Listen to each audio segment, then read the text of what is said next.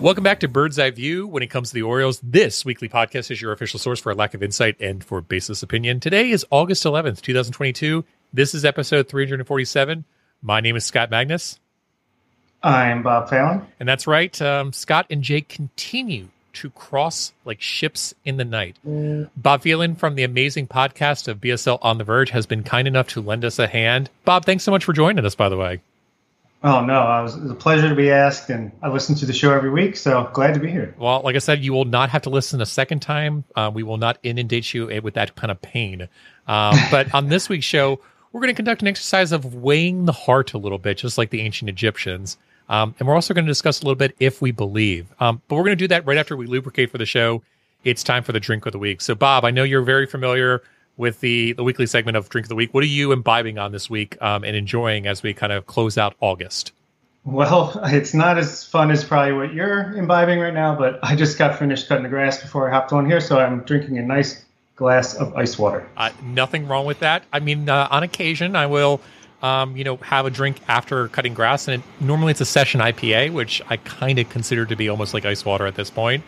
And again, I'm going still in this kind of hazy IPA territory right now. So I'm doing a Lagunitas hazy IPA this evening.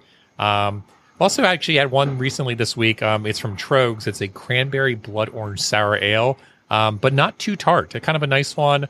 And again, one that is right up the street in Hershey. And like I said, give it a shot if you're interested in experimenting with sour ales, but nothing, too sour on it. So if you want to know what we are drinking on a weekly basis, you can check out me on Untapped. I'm at MAGN8606. Bob, do you have an Untapped profile by chance? I don't, but you can text me if you want to know what I'm drinking. If you want to know what Bob is drinking to watch, Delmarva play in their infinite glory right now, just contact Bob. Is Bob Phelan, as best reported, at the Orioles Report is the best way to put it. Definitely need some drinks to watch that Delmarva bullpen. I mean, Delmarva's a little rough, and like I said, if you want to listen to where there's some gaps in the farm system, Bob can clue you in on that on BSL on the Verge. So let's go to 280 characters or less this week on the Twitter. So we're going to start off with a tweet from Justin Fenton. Justin Fenton is a writer for the Baltimore Banner after just leaving the Baltimore Sun. Definitely recommend shooting a subscription over the Baltimore Banner. Highly recommended, kind of supporting local media, local news. And again, without the Baltimore Sun logo that's going to be up at Camden Yards for much longer, maybe the Baltimore Banner has an opportunity to come there. But Justin goes as follows. I know they couldn't invite everyone, but simply AJ10 and Brady Anderson not being invited for Orioles' 30th anniversary of Camden Yards just feels glaring. Bob, what were your impressions of kind of the 30th anniversary celebration on Saturday? It was a cool idea. It was a weird mix of people, that's for sure. You got your Jay Gibbons, you got your Ubaldo Jimenez, but no Cal Ripken, just couldn't make it. He sent his regards in a nice hazy video. You couldn't get Adam Jones. But you got Mike Messina, even though Adley Rutschman stole his number. But yeah, it was a weird group. I mean, maybe they'll all be able to make it out for the 35th anniversary. I don't know. Yeah, I mean, I enjoyed seeing Mike, and I liked seeing Eddie also back as well. I tell you the one that really, and again, it's not even a Camden Yards hero. It's the standpoint of it was great to see Brooks kind of talking to the players, talking about how he was been watching the team. And again, I remember that situation, and it's not too far long ago, where there was kind of this ostracization between Brooks and the team. And it's good to see that the team and Brooks continue to, in essence, have this relationship. And Brooks is still coming back into the ballpark. Like I said, certainly a Maryland treasure. And it's great to hear him still being able to watch baseball on a nightly basis.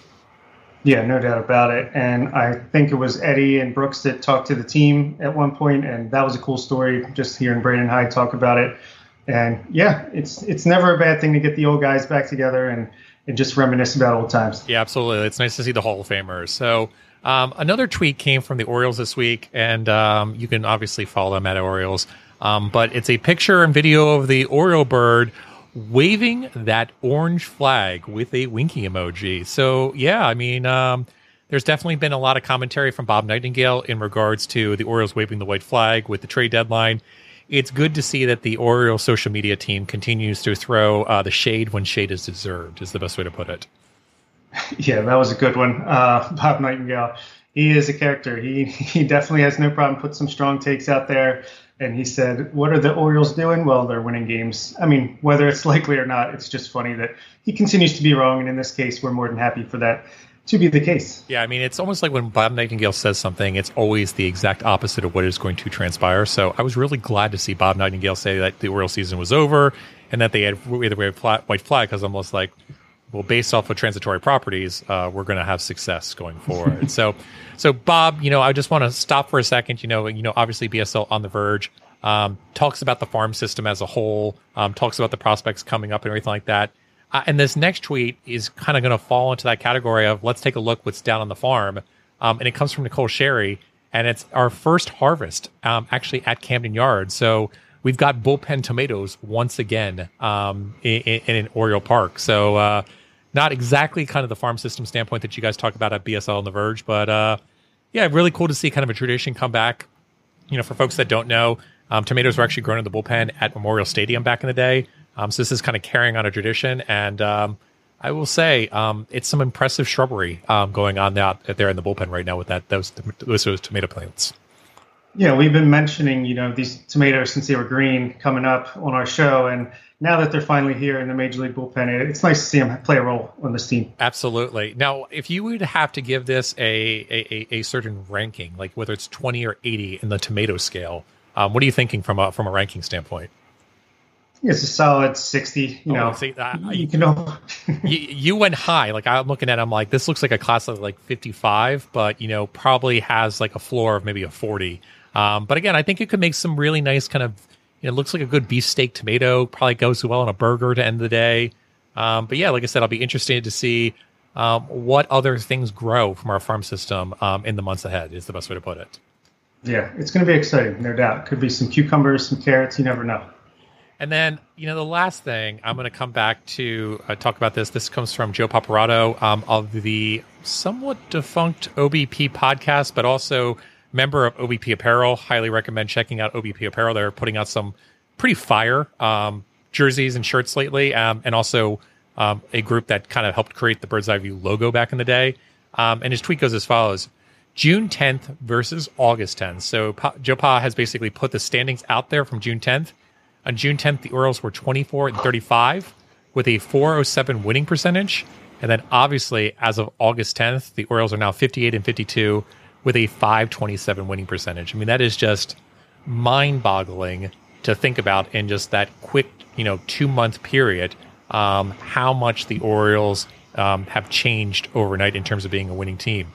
Bob, when I look at this and I think about that kind of change, I know it wasn't as dramatic as we saw at this point, but I think back to the summer of 2012, and I think about that August and September period in 2012, and I think about, the Orioles were, right around 500 going into July, and I was just like, honestly, if we get a winning season, like, I'm going to be ecstatic.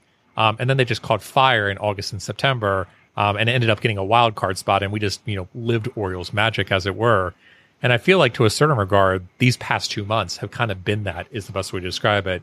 Almost like when a certain prospect showed up for the Orioles, magical things started to happen. Yeah, I was going to say, did anything happen around June that might have sparked a resurgence here? Yeah. Adley Rutschman, I feel like, it's been talked to death. He had a slow start, and he's been incredible ever since his first 3 weeks or so behind the plate.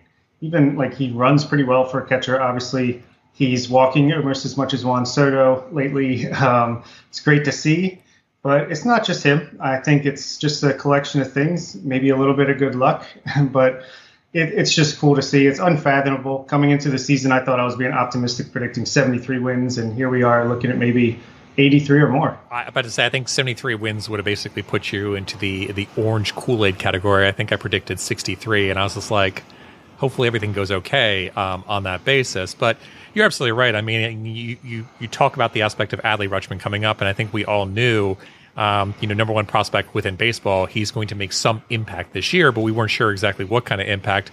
And I even think back to when he first came up, and like you said, he had that cold streak. You had people calling saying, maybe it's a possibility that we need to option down to Norfolk just so he can get his grounding again. And I'm like, I don't know what to tell you besides, like, you can look at his plate discipline and just know that he's going to put it together really darn soon. And certainly he's kind of proven that out, where no one is even fathoming thinking about, saying he needs a little additional seasoning at this given point. So, but yeah, like I said, really, fun 2 months. And a lot of really interesting things going on right now with the team in terms of some of the winning streaks they're putting together and just how the team is being constructed. So why don't we go ahead and take a quick break? We'll come back, go around the bases, and we'll talk a little bit about the team construction. We'll talk a little bit about some of the trades that have been occurring, and just talk about, what do we make of what's going forward as we enter into the later half of August.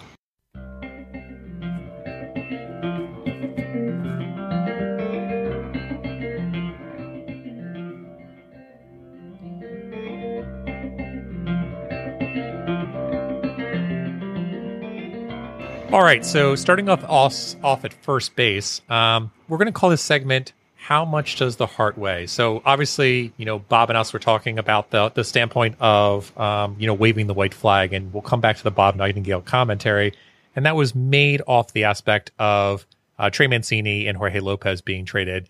I think Orioles podcast, Orioles Twitter has basically talked ad nauseum about this. But there has been this question of, should the Orioles have been messing with anything at the majors right now based off this kind of success for the past 2 months? And Bob, I just wanted to kind of get your perspective on this one, being a fan and obviously being a content provider about the Baltimore Orioles and the farm system. I mean, what do you think? I mean, is it a situation where the Orioles, need to be basically continuing to propagate out the farm system? Or is it a situation where they should have said, yeah, we're going to let this ride and just, see what happens? I would have understood if they decided to stand pat, especially with Jorge Lopez, who, he had 2.5 years of team control left, so you didn't have to trade him. And even Mancini, I mean, yeah, he'll be a free agent at the end of the season. That option will probably not be exercised on one side or the other.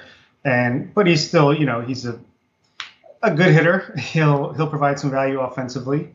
But at the same time, I'm kind of happy that Elias stuck to his guns here and just continued with the plan, because, I do, even though the quote that he said about it's not a probability that this team will make the playoffs, which might sting to hear a little bit, I think it's kind of true. So I'm glad he stuck to his guns. And that's the whole thing. The Orioles fans hate this notion of statistical probabilities. I think back to the 2012 season, I think back to 2013, 2014, and Pythagorean, index came up all the time. And people were just like, why are the national media so against the Orioles? They should be saying that this team is going to do great.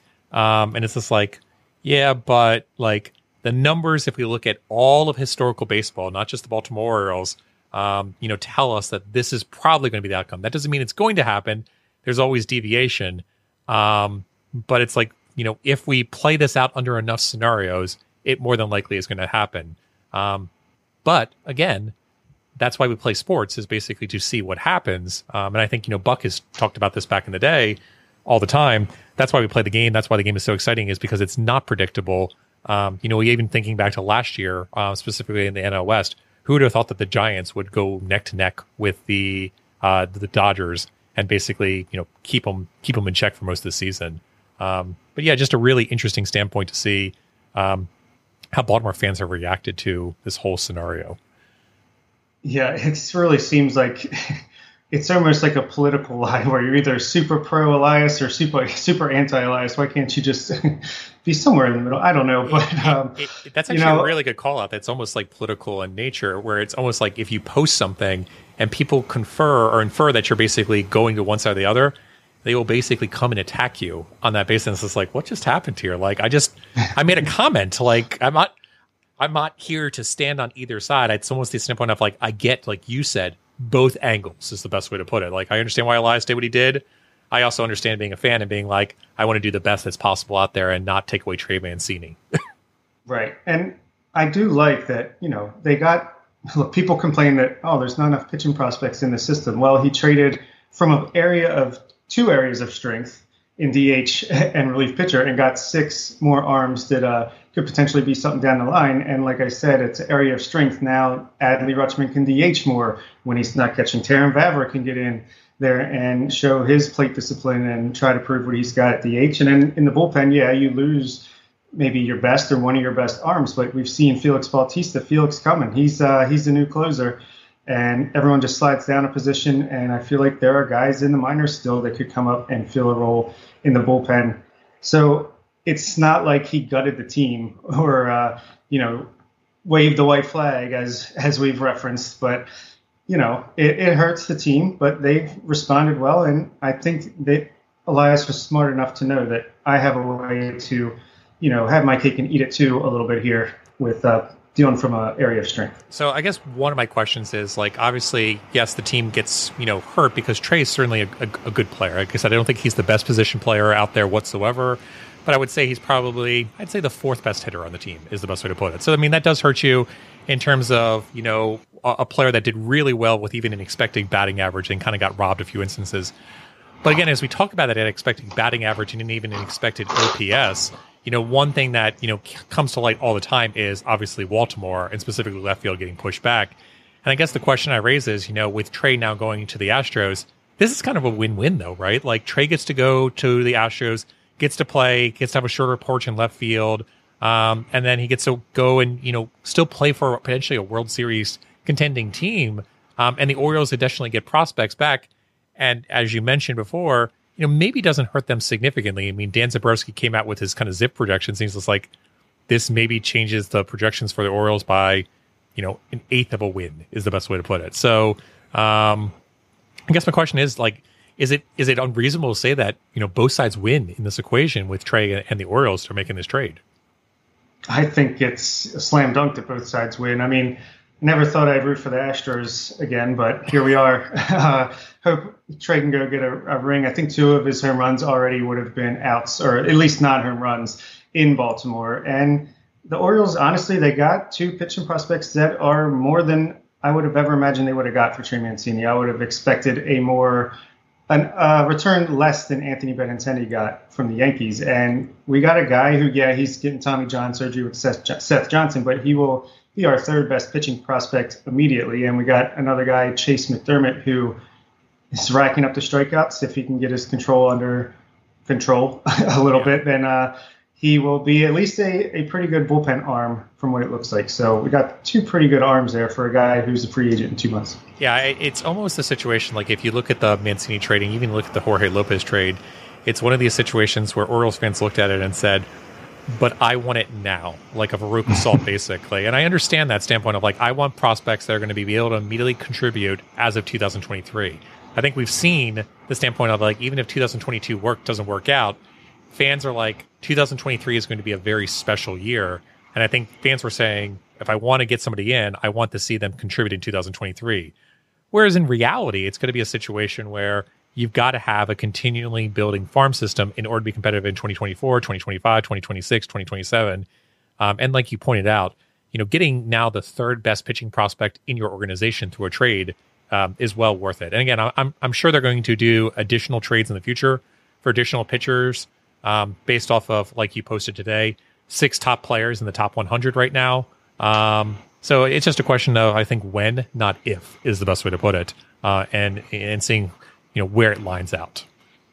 Also, 7 of our top 8 prospects are in AA or AAA. Correct. So you want to kind of backfill that because those guys will be up probably by mid next year at the latest. Exactly. So again, you don't want to be going from the number 1 farm system down to, I would say probably, like, if everyone graduated, what do you think, like number 12 or 13? Yeah, I think that sounds right. We have a deep system, but those guys at the top are at the top for a reason. They're definitely top. I mean, it's the standpoint of, like, I don't think I go quite to the Keith Law territory of being top heavy, but I would say that, if you graduate people, it's pretty weird to see, a number 1 prospect like Adley graduate and then get Gunnar Henderson to be the number 1 prospect again in baseball. I mean, I was actually wondering, did you guys ever, like, maybe look into that and say, how often has that ever happened before from a historical standpoint in Baseball America history? It's not very often, and it's never happened. I can't think of a time. Like, I was going back through my books of Baseball America on my shelf, and I'm like, there's got to be an instance here that I'm going to come across something. I couldn't come across anything from, like, I would say the 2008s is the best way to put it, is what my books go back to. Yeah, back-to-back, the Cardinals had J.D. Drew and Rick Ankiel be number 1 prospect back-to-back years, but, I mean, these guys are the same draft class, correct, which is even crazier. Yeah, I mean, I think I saw someone post the aspect of, this is obviously not a Ravens standpoint, but it's similar to like the whole Jonathan Ogden and Ray Lewis thing. And it's just like, okay, let's temper a little bit there. But Adley certainly looks good, and Gunnar Henderson continues to put up some pretty amazing peripherals in the minors going forward. So, all right, let's go over to second base. And this kind of comes back to additional roster moves, and it's going to go into the category, but he's a nice guy.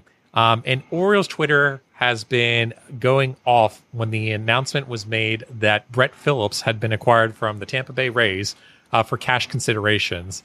And honestly, I was left a little baffled. I remember listening to your guys' podcast when, the move was made, and it seemed like you and the rest of the crew were a little baffled too.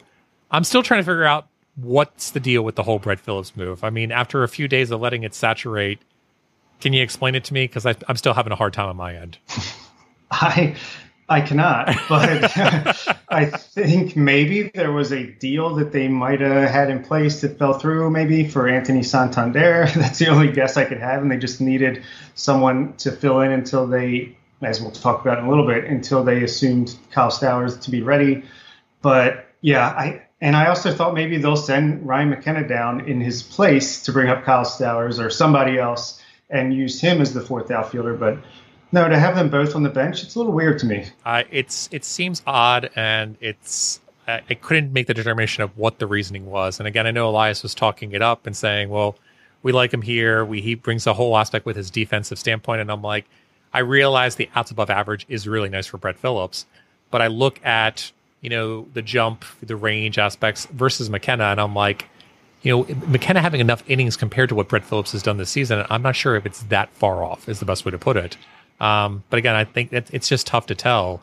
But yeah, like I said, I kind of agree with it. When the Brett Phillips move was happening, I was just like, something's going down with another trade. I mean, I was even wondering if it was a situation where like Hayes was rumored out there to potentially be going to the Astros for Urquidy. And I'm like, well, maybe there's going to be a starting pitcher coming over for Hayes.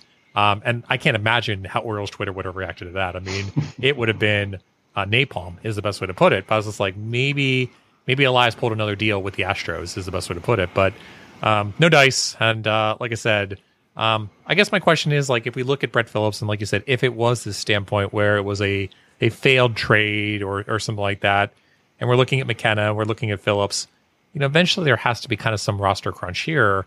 Or is there? I mean, we do have to get to September, and then kind of rosters do expand slightly. It's no longer the 40-man roster, but it goes to, I think, 27 at that point.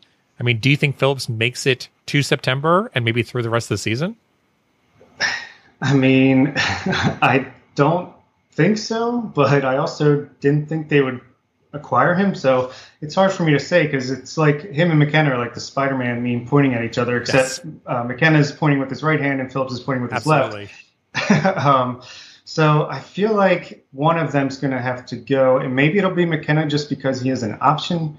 If they want to keep Phillips around, maybe they think, hey, there's something we can do to get him back to at least the 2021 levels of hitting for him, because he has a good glove and a good arm, even a great pitcher on the mound. He's got some heat. But I wish I had a better answer. All right, so we talked about Phillips, and obviously Rougned Odor has been another individual that has kind of been, called on of being like, why is this person still on the team? We want to see more Terrin Vavra.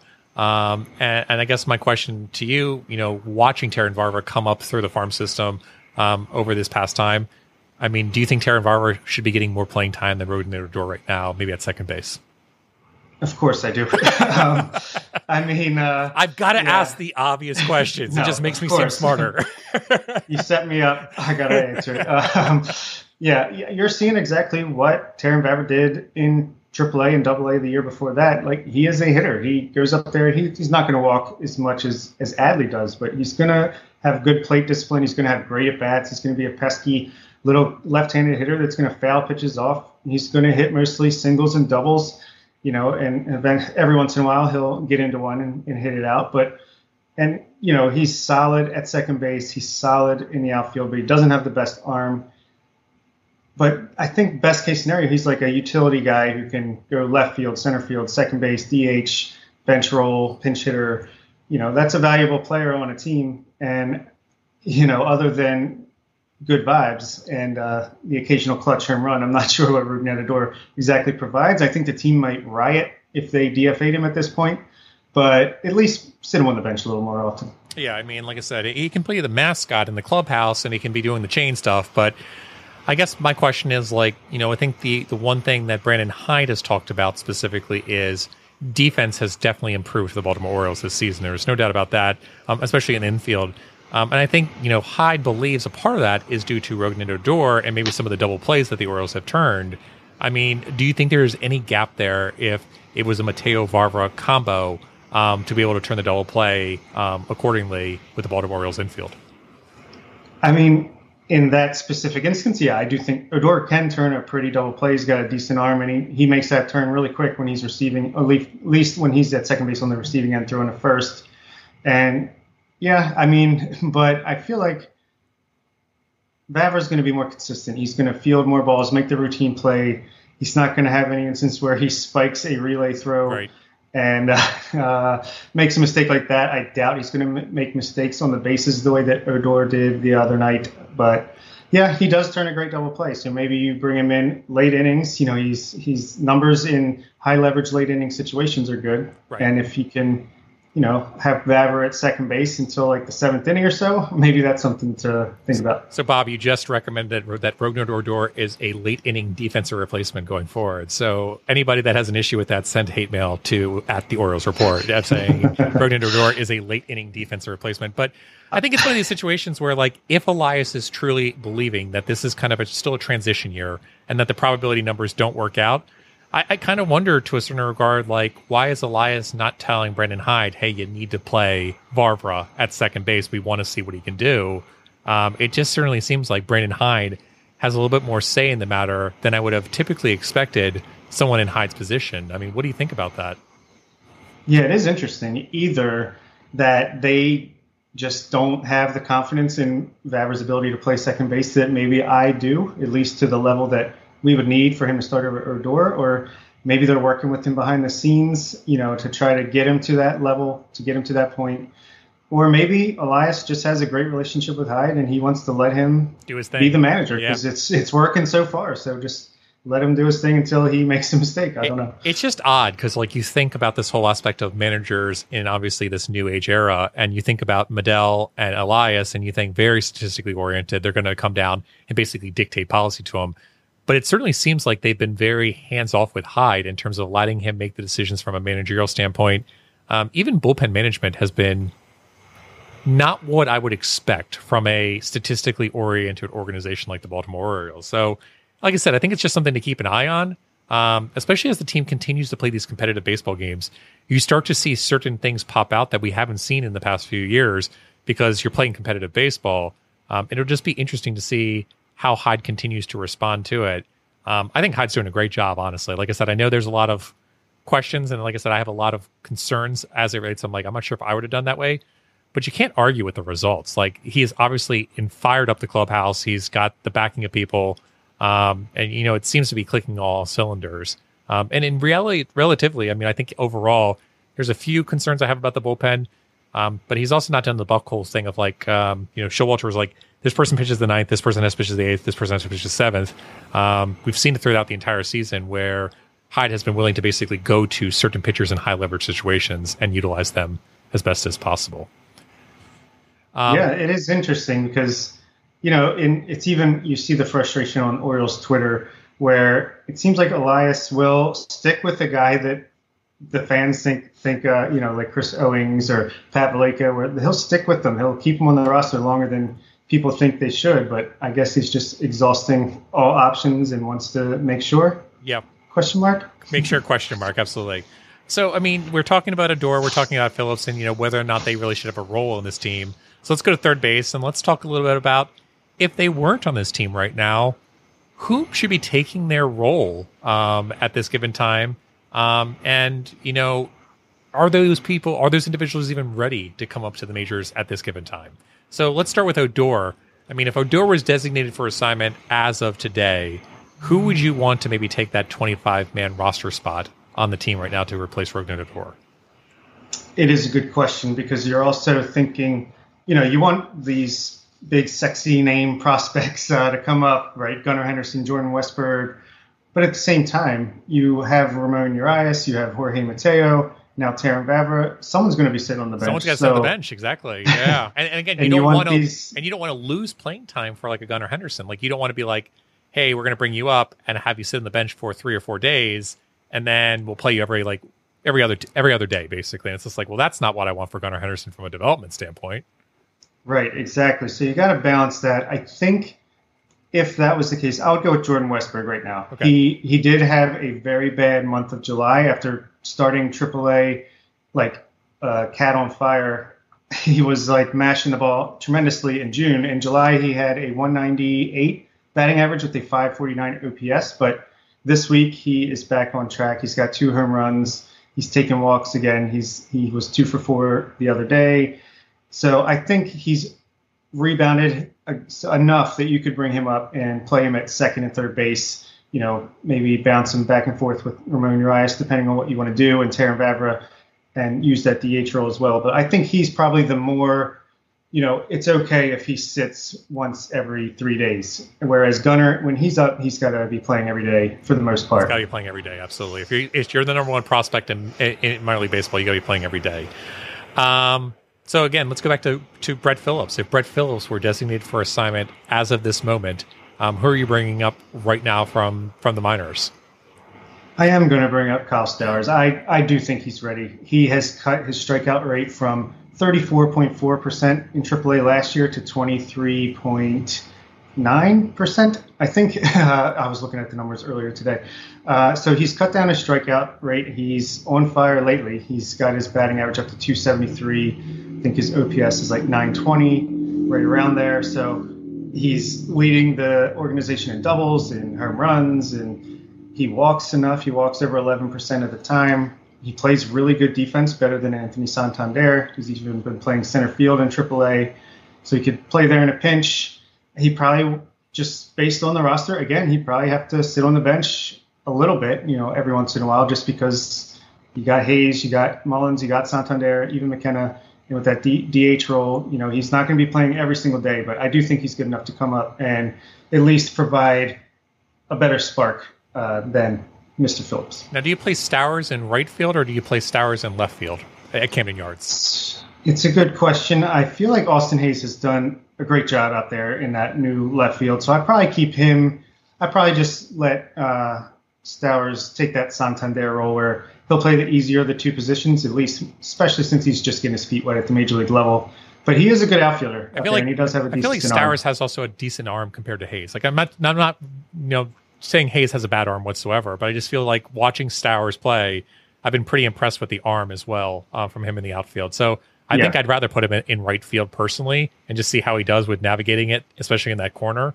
And I'd like to see Hayes and Mullins seem to have a good repertoire out there in left field with a little bit of the oddity out there from an angle standpoint. So, all right, so you would immediately designate for assignment Brett Phillips and bring up Kyle Stowers. Odor, it sounds like maybe not. Like, what am I hearing here? Yeah, I think ideally I would just option Tyler Nevin back to AAA. Yeah. Bring out Westberg and then have Rougned Odor be the team mascot, yes, from the bench. Yeah. Okay. I mean, I think that makes a ton of sense. Honestly, I think it's one of those situations where, I don't think Odor deserves the playing time that he does. And again, I think this is one of those situations like you look at his numbers. He obviously has a negative F4. It's one of those situations where I don't want to give him more plate appearances than necessary. But I do think there are some spot opportunities where I'm going to be like, I want to pinch hit him at this point. And then when I pinch hit him, I can still shuffle him around in the infield as necessary in order to not destroy my entire defensive and offensive lineup. So I think there's a benefit there. And I think like I said, I'm not huge on Odor, but I definitely think he's worth of a bench spot is the best way to put it at this given time. Brett Phillips, I don't get. I don't understand it. There was someone that was trying to talk to me about saying, well, they got him for his speed. And yes, I know his sprint speed is decent. But again, there's a difference between sprint speed and I think base running, proficiency. And I don't even see Phillips as a late inning, base runner that could steal a base is the best way to put it. So just interesting. And like I said, it's going to be interesting with the likes of Jordan Westberg, Gunnar Henderson, and where they fit in. Actually, I don't even think it's a where they fit in. It's more of a question, like you said, where does Urias and where does Mateo fit in going forward when Gunnar Henderson and Westberg come up is the best way to put it. Yeah, will certainly be something to watch out for. All right, so let's go to home plate. And again, we talked about this a little bit. Elias discussing at the trade deadline how, probability-wise, this team is not likely to make the playoffs. And ever since then, they've been winning. They've only lost one game, since those statements were made. Obviously, the odds of the Baltimore Orioles making the playoffs are all over the place. I mean, if you take a look at the error bars that are being put out there right now, Baseball Reference as of today had them at 50%. I think Fangraphs had them at 7% today. So, Bob, if you were to give an odds in terms of what you think the Orioles' chances right now are to make the playoffs, what do you think it would be? I think I would put them at 15%. 15? So, I think so. I think it's a little bit better than Fangraphs saying, not the 50% that Baseball Reference, I believe, was saying. I think, I believe Elias was correct when he said that, but each win they have, the probability goes up. So especially if these prospects can come up and make, maybe not a huge impact, but at least incrementally make the team better talent-wise, then maybe the probability just continues to inch up. But we have a really tough schedule here, so I would still say it's fairly unlikely that we make it, but I just love to finish with a record of 500 or better. Yeah, I mean, I agree with that standpoint. I mean, I think you're right. Looking at the schedule, I mean, if you look at the Blue Jays, and yes, I know we just won 2 against them, but the Blue Jays are a really good team. Let's call it out as it is. We play a bunch of games against the Astros, and again, we play a bunch against the AL East still left as well. And I look at the numbers, and I look at the aspect of we were on fire for 2 months, and I'm like, how consistent can that be? I'm a little bit more bullish. I mean, I'm going to probably put us at the 30 to 35% range. I still think it comes back to the situation of, if I look at the Mariners did a great job upgrading their roster. Going out there, getting, a really nice starting pitcher to help them out to kind of get them into the playoffs for the first time in, we'll call it eternity at this point. I still look at the Blue Jays and I'm like, that's pretty much a guarantee in my opinion as well. And then you're kind of left with the Orioles, the Rays, and then probably someone from the Central. And I don't know. The Rays are interesting to me. I'm not sold on the Rays for the rest of the season. It's the whole standpoint of if Wander Franco was still playing and was playing for this entire season, I'd be like, it's going to be tough. With Franco being out, it's kind of one of those situations where the Rays are a completely different team without Franco. It's almost like when you take away a person that's always going to be consistently a 6+ WAR player, it makes a difference, is the best way to put it. So I don't know. It's one of those situations where that's kind of why I put in that 30% range is I don't think we're quite as good as the Jays or the Mariners, but I think we could hold our own against the Rays and, the Indians or the Twins, for example, for a wild card spot. That's fair. And yeah, I do agree that the Rays, mostly due to injuries, are just they don't have that same mystique as they usually do around this time of year. And yeah, the AL Central, I mean, it is we'd be it is. Leading the Central. We'd be leading the Central, so. Yeah. So that's fair. Like I said, we'll have to see what happens. Like I said, the fact of the matter is, it's one of those situations where typically in any season, if a team was this hot for 2 months in a row, I'd be like, that's not sustainable. But, we can't overlook the fact that there's a lot of impressive things going on. So one question I would have for you, Bob, is what is one thing right now that is impressing you with the Baltimore Orioles that, coming into the season, you weren't expecting to see, is the best way to describe it. You said 73 wins. Obviously, they're playing a lot better than a 73-win team right now. What's one thing that's kind of impressed that you weren't expecting coming into the season?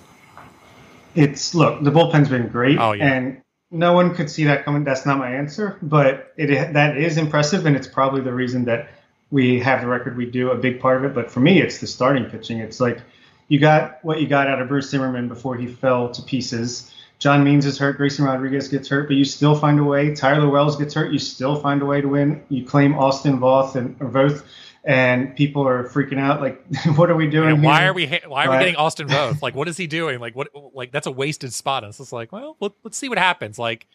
Yeah, Spencer Watkins. I mean, I love the guy. He was our first ever player guest on our podcast, so love to see it. But they're working magic with him. Dean Kramer comes back after last year, and I still remember at the very beginning of this season, for the bullpen standpoint, us trading Travis Latkins Sr. and everyone losing their mind, being like, "We're going to have the worst bullpen in all of Major League Baseball after trading Travis Latkins Sr." It's like, guys, just calm down. It's Travis Latkins Sr. It's not going to be that big of a deal. But yeah, like you said, I think starting pitching has been absolutely impressive. And I mean, I think, one thing from a starting pitching standpoint is Jordan Lyles. I mean, Jordan Lyles, again, not super impressive, but again, just eats innings. And again, that was the huge issue last year. Like, people could not get deep into games. It was the Matt Harvey phenomenon, is what I would call it, where we couldn't get past 5 innings. And Jordan Lyles just continues to come out there and, be effective enough to get to the bullpen, get to a 7th, get to an 8th, get to a 9th. And like I said, I don't think you can underlook what Jordan Lyles has done so far this season. But yeah, the starting pitching has been amazing. I mean, I guess you obviously know about this from, previous work that has been done here, but how much of a role do you think Chris Holt's playing there is the best way to put it? A huge role. I think he is like, between him and Justin Ramsey and the new guy, Ryan Conway, I believe, at AA Bowie, they are in tandem, and Darren Holmes in the bullpen. They know what they're doing. They come from Houston Astros under, I can't remember the guy's name that was the pitching coach, Brent Strom, I think, or something like that. They come from, from there. And I think, we had Zach Peak tell us personally, who was a minor league pitcher, that this guy, Chris Holt, is a genius. And, we've heard from players and other coaches alike that he's like, a brilliant pitching mind when it comes to development. And this is the first year where I feel like we've been able to see it in action. I wasn't sure how the whole thing was going. Like, I completely agree. Like, I thought Chris Holt, the hiring back in the day, was a great hiring, but making him the major league pitching coach, I was just like, I don't know. That seems like maybe a little bit of a stretch, but it's kind of hard to argue with based off of what we're seeing to date from the starting pitching. There's just a completely different, standpoint of how pitchers are approaching the plate, and how they're going about it. But I agree. I think, the bullpen is definitely amazing. But starting pitching is nothing what we would have expected at the beginning of the season. I mean, even coming out of spring training, I could look at a Jorge Lopez, I could look at a Keegan Aiken, I could look at a Felix Bautista and say, there's some arms here, is the best way to describe it. There is no way that in April I could have expected these given results out of our starting pitching, is the best way to put it. I think the one thing that I don't know if it surprises me the most, but just impresses me the most, and it just comes back to just coming back to prospects. Adley Rutschman has just been such a pleasure to watch. And, I remember Machado coming up in 2012 and being impressed with just some of the talent and the athleticism that it has. And, I think, from an Adley standpoint, there's definitely the sense of athleticism, but there's also a standpoint of like, he just understands the game, and it's almost like the game slows down for him a little bit. Like, he gets all the small little intangible basis, even as it relates to plate discipline. It's just a big deal. Even the standpoint of like when he's at the plate and there's a bad call against him, he's not turning back around and looking at the umpire. He's just like, nope, I'm the catcher. I got to kind of hold my tongue here, and I'll get that pitch in the future by continuing to have this, relationship with the umpire as it relates to the entire game. So just, he seems so much older in terms of playing the game than it actually is. And it's hard to believe this is actually his rookie season, because he's playing like an all-star catcher, in all honesty. And it's just been, it's good to see, is the best way to describe it. And like I said, nothing against Matt Wieters. I think Matt Wieters had a great career. But Adley looks like he's going to blow that out of the water right now.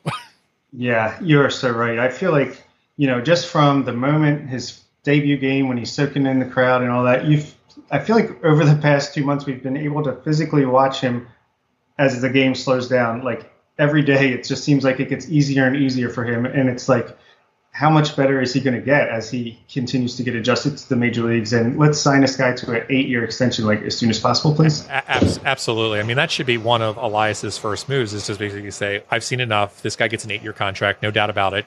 But yeah, I mean, you just look at it, and, I think one thing that people could kind of hold a gripe to is like looking at Adley and saying, well, he hasn't hit many home runs, is the best way to put it. But you just look at the doubles that he's putting out there, and you're just like, he is so close to putting it all together. He is like really, really good right now from an on-base percentage and from an extra base hit standpoint. If he starts hitting home runs, he's an MVP candidate, is the best way to put it. And it's just really impressive to see him doing it. And like I said, it's really impressive to see him interacting with the pitchers, calming them down. Even that last game where Batista was, floundering a little bit, going out to the mound multiple times and just talking to him, just calming him down a little bit. Just really well put together. And like I said, it's been a great to see, again, that farm system delivering what we were expecting it to do. So, yeah, and I do think that power is coming because you see, he does not get cheated. No, he doesn't get cheated. He gives it his all. He's taking real big boy hacks up there, and it's hard to. You can take a look at the swings, and you can take a look at the exit velocity, and know he's really close. I mean, it's very close. Yeah, and it's hard to measure the effect that his framing, pitch calling, just relationship with the pitchers, how much of impact that has, but it's definitely more than zero. Absolutely. All right. Well, with that, I think we've gone around the bases enough. Let's go ahead and do some good, some bad, and some ugly.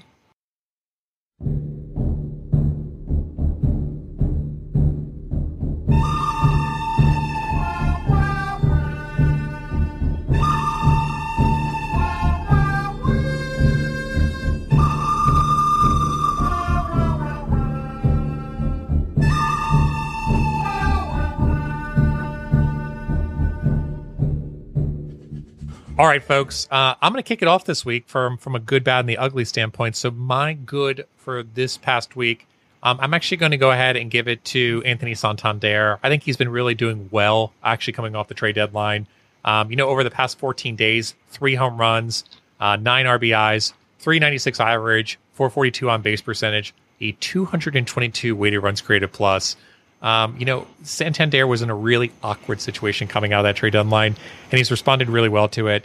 And like I said, I think, Santander, maybe doesn't have the game breaking moments in terms of, putting the team ahead, but getting on base and continuing to be at, the heart of that order, has been really important. So Santander gets my good for the week. That's a good call. I'm going to cheat a little bit and do 2 goods. One is Grayson Rodriguez is pitching off of a mound again. Yes, absolutely great. That is pretty good. And, hopefully he can get back to pitching in real games by September. And who knows from there. But my other good is going to be Ryan Blake has a video on Twitter at Orioles fan probs. I forget exactly what it is, but he had a video with the Odor home run where the crowd goes wild, the players are loving it, and then he pans over to Michael Elias and Sig Mejdal just, in the thick of it with the crowd, loving life, smiling, clapping. So just good to see those guys be human and show that they actually do care about the results on the field, unlike some fans have speculated. And, Elias, there was another tweet thread I saw where 2 ladies from Orioles Twitter were sitting with him for an inning, and they had good things to say about him. I liked how he traveled to the team in Texas to explain the moves directly to them. I liked that he was in AAA Norfolk today, scouting those games out. I just like to see him all over the place, making his presence known in a positive way. All right, going to bad. My bad is going to go to Brian Baker. And the reason why Brian Baker is not going to end up in my ugly category is Brian Baker has been really good over the past few months. So, I know people have, focused on other relief pitchers as of lately in terms of being so good. But overall, Brian Baker has been a really good, solid aspect of the bullpen. But over the past 2 weeks, he has struggled a little bit over 5 games, posting a 6.75 Ks per 9. More importantly, 16.88 walks per 9. So obviously command issues and just seeing some issues. He's going to get back together again, but it's impacting a little bit with the ERA and the xFIP standpoint. But again, I just think this is just a little bit of a command blip. I think, Brian Baker still has a great role going forward for this organization and in this bullpen. Maybe not in the 8th or 9th spot, but definitely in a 6th or 7th spot. And that's very important for a team, especially as they're a playoff team and as they kind of have these back-to-back games for so many times.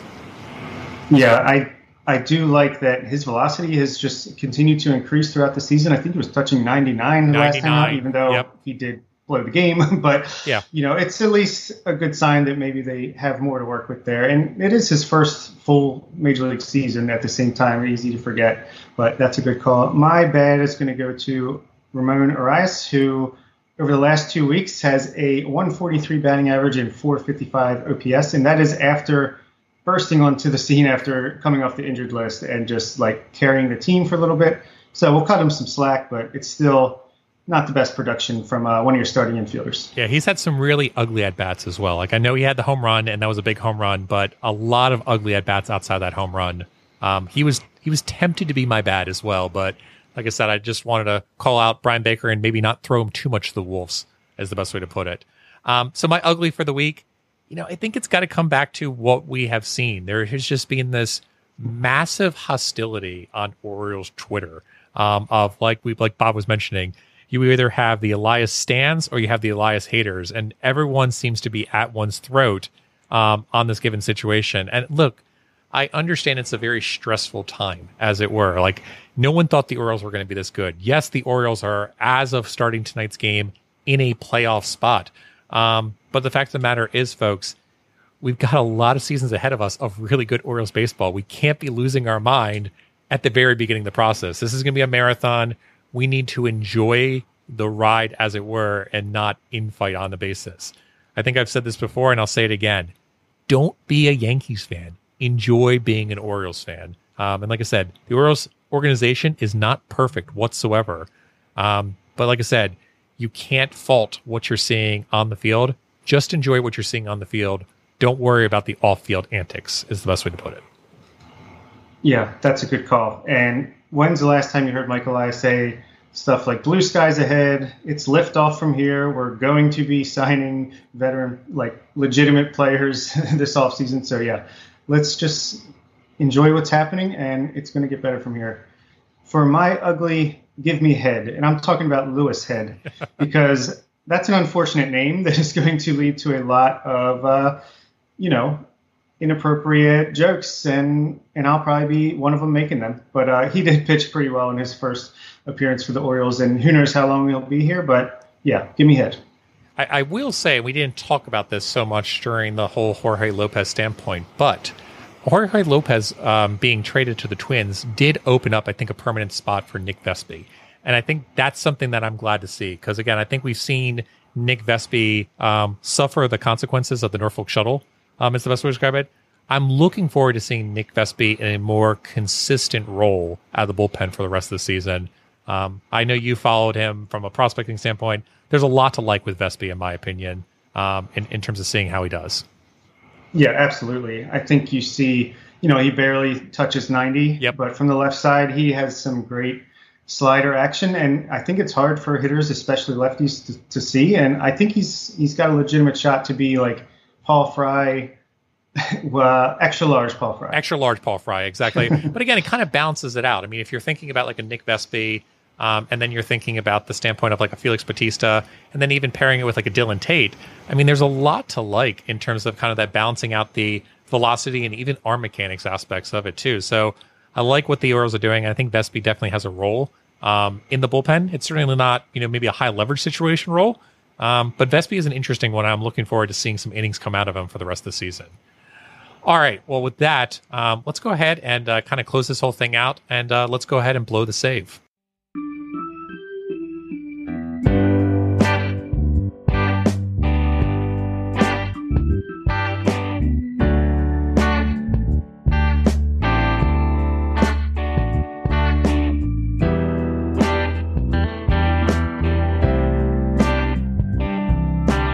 Speaking of Give Me Head. All right, so blowing the save for this week. For folks that don't know, Jake is on vacation this week, specifically in Nashville. And no, folks, Jake is not moving to Nashville because the Baltimore Orioles are in Nashville. He is going out there. He's going to partake in some experiences out there. Jake is a very big fan of Nashville as a whole. But I also just wanted to give a quick shout out to Matt Taylor. Matt Taylor, Roar from 34, is a Nashville native. And when me and my wife went out to Nashville last time, Matt was more than accommodating to meet with us, have some conversations with us, make some recommendations. And like I said, I really appreciate that. And I hope, Jake, if you're listening to this, that you are enjoying your time in Nashville. Please try to keep the Michelob Ultras to a minimum and enjoy the Orioles baseball as much as you can watch it. And that is our show. Remember, you can find this in our entire catalog of indispensable episodes at birdseyeviewbaltimore.com. Bird's Eye View is also available for download wherever it is you get your podcasts. Subscribe to the show on Apple Podcasts, Stitcher, Google Podcasts, Spotify, and many others. Please remember to rate and review the show. We appreciate the feedback and encourages other people to listen for the first time. And please come and get social with us. You can reach out to us at contact@birdseyeviewbaltimore.com. You can hit us up on Twitter, Instagram, Facebook, Snapchat. Let us know. Also, make sure that you're following BSL on The Verge. It is a great podcast. It's one that I listen to all the time. Also, BSL on The Verge has an excellent Patreon program. I am always an advocate for, again, supporting local media. Please give them some money. Like I said, they put out a great service. And like I said, it is a great aspect to kind of be part of the Discord and everything like that too. So please give them a follow and a subscription as well. And also, Bob, thanks so much again for joining. Again, if you want to follow what Bob is talking about or give him a hassle for anything that he said on this episode, you can follow him at The Orioles Report. And like I said, he is constantly on Twitter and constantly showing up on BSL on The Verge. So really appreciate you stopping by tonight, Bob. Thank you so much. I had a blast. It's always fun to get to talk more about the Major League team than just the minor league team. We actually talked about maybe we should do a Major League spinoff since we're expecting to be good next year. I like it. I like the idea. So I think we would all listen to it. You're going to have to come up with a really clever title, though, after. I know. I was thinking about that. Like Over the Edge? I don't know. On the Verge, Over the Edge. Over the Edge, it describes Orioles Twitter to a T. So, and with that, I'm going to say good night, Baltimore. Be safe out there. And let's go O's. And we bid you a fond adieu, adieu.